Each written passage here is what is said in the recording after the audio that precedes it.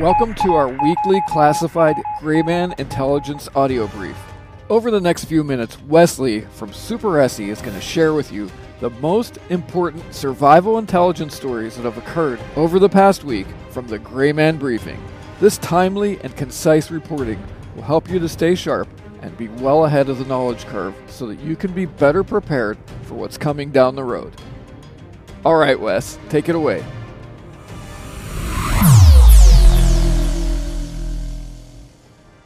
All right, thanks, David. So we'll get right into the brief. From the Grayman Briefing, this is a weekly recap of news and developments for your situational awareness, as always, with the bottom line up front. Okay, so we are looking at November 16th through November 22nd. All right, so let's first start out with our briefing on the Second Amendment. We've got a couple of state, a local, and a national update for you. Of course, in Oregon, ballot measure 114 has passed voter approval. So this is going to cost citizens about $19 million annually, and the government there in Oregon, it's going to cost them like $49 million. Everyone, for the most part, seems like they're opposed to it. Obviously, not everyone, if more than 50% voted for it, but we know law enforcement, the majority, are opposed to it. We have at least 5 sheriff's offices in the state that are opposed and have come out against it. One saying there's no way possible for us to enforce this or to enforce that, and nor would I simply, because it's an infringement on our Second Amendment. We've also seen sides on the far left opposed it. They're saying police would use it to target the black and brown communities. And of course, most of the right and far right are also opposed to this measure. It's going to require live fire training. It'll create a public registry with the PII of firearms owners. And it's also going to create a permit to purchase system. And to add insult to injury, it's going to limit magazines to 10. This Monday, just on the 21st, there is an update for you in New Jersey. The state is trying to come up with ways to kind of counteract and get around the SCOTUS ruling on Bruen. This bill, Assembly Bill 4769, is going to raise the cost of obtaining firearms permits. It's going to expand training requirements, and it's also going to require citizens to comply with the firearm carry liability insurance requirement.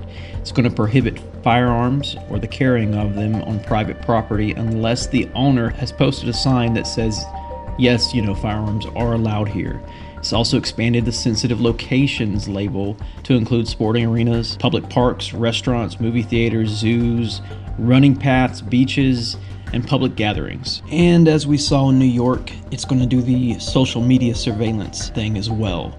Part of the bill reads that those who are issuing permits, they can require such other information, this is a quote, require such other information from the applicant or any other person, including but not limited to publicly available statements posted or published online by the applicant. So you could definitely see applications requiring folks to list their social media accounts. And let's kind of localize in here.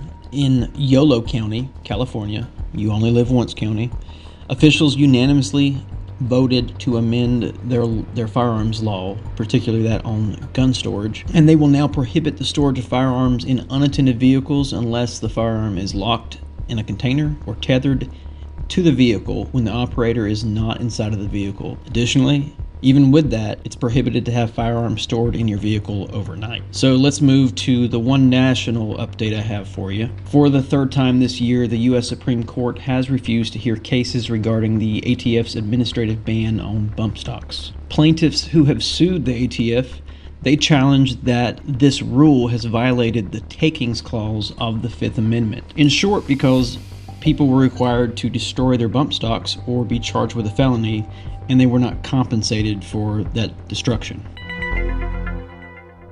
Okay, I think we've covered the Second Amendment and we've touched on the Fifth Amendment. Let's give you an update on the First Amendment briefing. A Virginia teacher has appealed to the state Supreme Court after he was fired for not using the preferred pronouns of one of his students. He first complied and, of course, referred to the student by their chosen name, but refused to change to the fluidity of his or her pronoun choices. There is a suit being filed by the Alliance Defending Freedom along with the teacher, saying that this violates his freedom of speech and the Establishment Clause of the First Amendment. And in Maryland, a man has filed a lawsuit against Baltimore after a claim that the city violated his First Amendment rights to display a hand-carried poster. This is because the city of Baltimore actually requires individuals who wish to display such signs on public sidewalks to first obtain a minor privilege and sign permit. Of note, the man was displaying pro-life signage during the heat of the SCOTUS leak over the summer, while there were thousands on the street also displaying pro-choice signage. On the topic of lawsuits, the New Civil Liberties Alliance has filed a lawsuit against the Massachusetts Department of Public Health. They're alleging that the state colluded with Google to install, quote, spyware on more than 1 million Android devices of the residents in the state. This happened during the COVID-19 pandemic with the COVID Exposure app that was auto-downloaded and auto-installed in the background. The suit claims it was an invasion of privacy and further said that the government may not secretly install surveillance devices on your personal property without a warrant, even for laudable purposes. All right, we'll move on. Regarding the 2022 midterm elections, there's been two notable developments. In Georgia, on November 20th, a recount of election votes was conducted. This after a memory card was found right after an audit was announced. The memory card was the votes for the memory card were tallied, and it actually overturned the results of a special election in Cobb County. In Arizona, on November 19th, the Assistant Attorney General sent a letter to Maricopa County after hundreds of complaints of fraud and malfeasance were sent directly to the elections integrity unit. They noted issues with the election equipment at 60 different locations in Arizona, and they've given a deadline to respond for Maricopa County to respond of November 28th. So for those of you who follow soccer, the FIFA World Cup 2022 is now underway in Qatar. The Islamic State is reportedly conducting cleansing campaigns. There's a lot of online chatter among ISIS affiliates, and they have specifically targeted or are saying they're targeting Western folks that have come to watch the World Cup. There's been, quote, threats of violent and biological natures, and a number of countries are warning their citizens of these threats. France, Israel, Germany, and Norway have all issued warnings. The U.S. Embassy, or the U.S. in total, have not issued any warnings. They do have an information card on the Doha Qatar Embassy, but most of their latest updates on their embassy page for travelers is about COVID and saying that you have to have a vaccine if you're over 12 if you're going to the World Cup. There's definitely increased chances of terrorist activity there. The UK says that terrorists are likely to try and carry out attacks in Qatar. Attacks could be indiscriminate, including in places visited by foreigners, end quote. All right, moving on, our border security briefing. So Texas is set to invoke the invasion clause.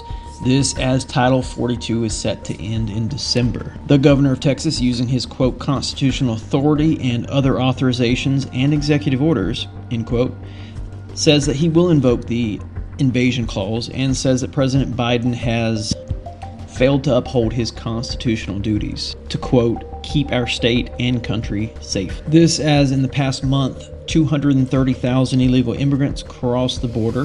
This makes a 334% increase from the time last year. So for your situational awareness, the Attorney General has announced the appointment of a special counsel to investigate President Trump regarding his alleged interference with, quote, the transfer of power following the 2020 presidential election or the certification of the Electoral College. And of course, this is going to be an ongoing investigation, quote, involving classified documents and other presidential records. This comes less than a week after Trump announced he will be running for president in 2024. So conversely, after it was determined that Republicans would take the House Republicans announced an, quote, investigation of Joe Biden, end quote, citing, of course, whistleblowers and the Hunter Biden laptop as evidence, saying that the president himself was directly involved in acts that are a violation of the Foreign Agents Registration Act, and saying he was involved in money laundering, tax evasion, conspiracy, or defrauding the United States, and wire fraud. They said that the president, basically offered access to the family and made millions off of that access.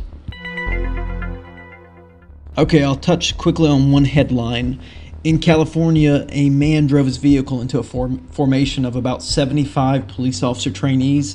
They were out running in formation, and according to witnesses, this vehicle crossed into the opposite lane of travel and accelerated and injured at least 25 of the recruits, and 5 of them were injured critically. The entire incident was observed by almost 100 people, and it's also captured on video surveillance. Moving on, according to British intelligence reports out of MI5, Iranian actors have made at least 10 attempts to assassinate or kidnap UK citizens that Iran has deemed enemies of the regime. And separately, just a quick FYSA for your situational awareness for you. The U.S. collective household debt in the third quarter of 2022 reached a record of $16.5 trillion.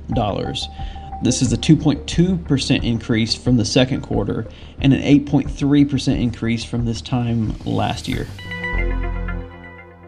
All right, we'll move on to our financial security brief. So I'm not going to dig in or even talk about the FTX cryptocurrency conspiracy or incident or whatever you want to call it, but kind of related. The Federal Reserve Bank out of New York has partnered with Citi, MasterCard, HSBC, PNC Bank, TD Bank, Wells Fargo, Truist, US Bank to do a collaborative 12-week pilot program to test the central bank digital currency. There's actually a lot to dig into here. This comes a little bit after Executive Order 14067 was signed, or the Ensuring Responsible Development of Digital Assets, and we've covered this in detail on the Gray Man briefing. I'll tell you, there's a lot more going on here. Feel free to head over to the briefing, and you can search once you join on Telegram and Signal CBDC, or Central Bank Digital Currency, and dig into our analysis of this executive order. All right, so over in LA, the nation's largest county, Los Angeles, has returned to masking. Officials say, quote, "It is strongly recommended that all individuals wear a high-quality mask that fits well in the following settings: in public indoor spaces, when using public transit, including buses, rideshares, taxis, and medical transport, in correctional and detention facilities, and homeless and emergency shelters." The midterms are over, and you've got this, what they're calling the triple-demic, I believe they're saying it. The RSV and the flu and COVID, and expect to see people follow suit. You know, when the nation's largest county does this, next you'll see something like New York City do it, and all it takes is a couple of big name locations to start doing it, and you could start seeing mandates return nationwide. Okay, finally, we will end with a civil unrest briefing. This is a summarization of societal collapse, protest, government distrust outcries, and other direct actions against and by citizens.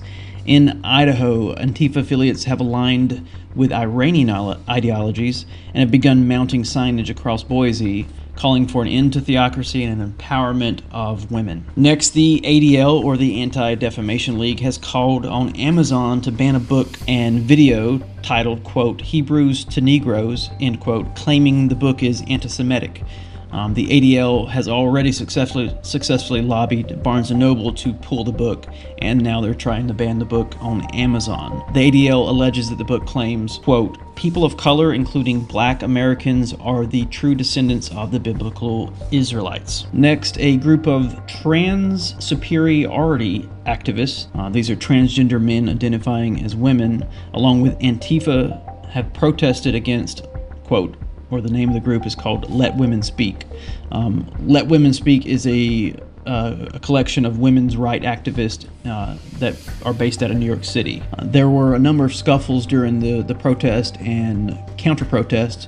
People were spat on, people were pushed, objects were thrown. Both members of the let women speak, and police officers were injured during the back and forth disruption. Over in Texas, Antifa, LGBTQ activists, and affiliates of the Revolutionary Student Front conducted pro-communist rallies, child grooming support operations, and indoctrination activities of mental health patients. RSF, or the Revolutionary Student Front, they have published a mental health program and have started conducting self-defense classes for the students there in Austin at the University of Texas. At most of their events, you'll see them show up wearing full body armor and carrying loaded rifles. And of course, the major headline, you're seeing a lot of back and forth, a lot of protests regarding LGBTQ stuff. So over in Colorado, there was the Club Q incident. The club was hosting an, quote, all ages drag brunch.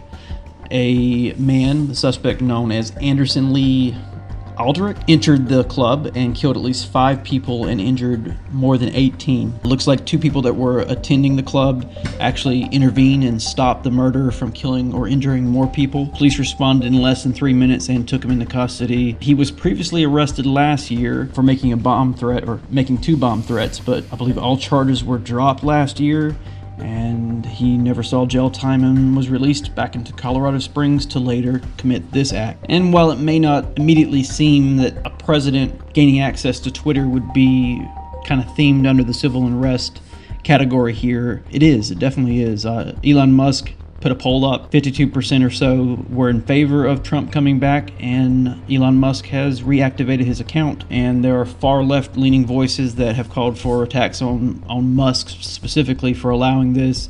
People are threatening to leave Twitter. President Biden was asked during a conference, and he signaled that he has concern over Musk and may assign the DHS and SEC to investigate Musk for wrongdoings, particularly for his business dealings overseas. So yeah, that's it. That's this week's briefing.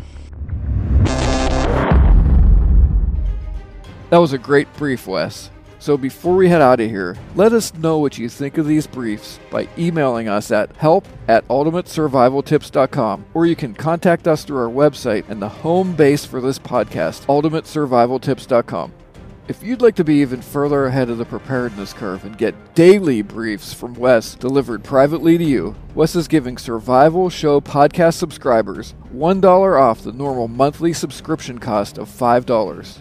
So for only $4 a month, you can get daily intelligence briefings from Wes when you go over to graymanbriefing.com and enter code GBCUST at checkout. All right, that's about it. Thanks for joining us today. Until next time, keep it simple, be positive, and stay sharp.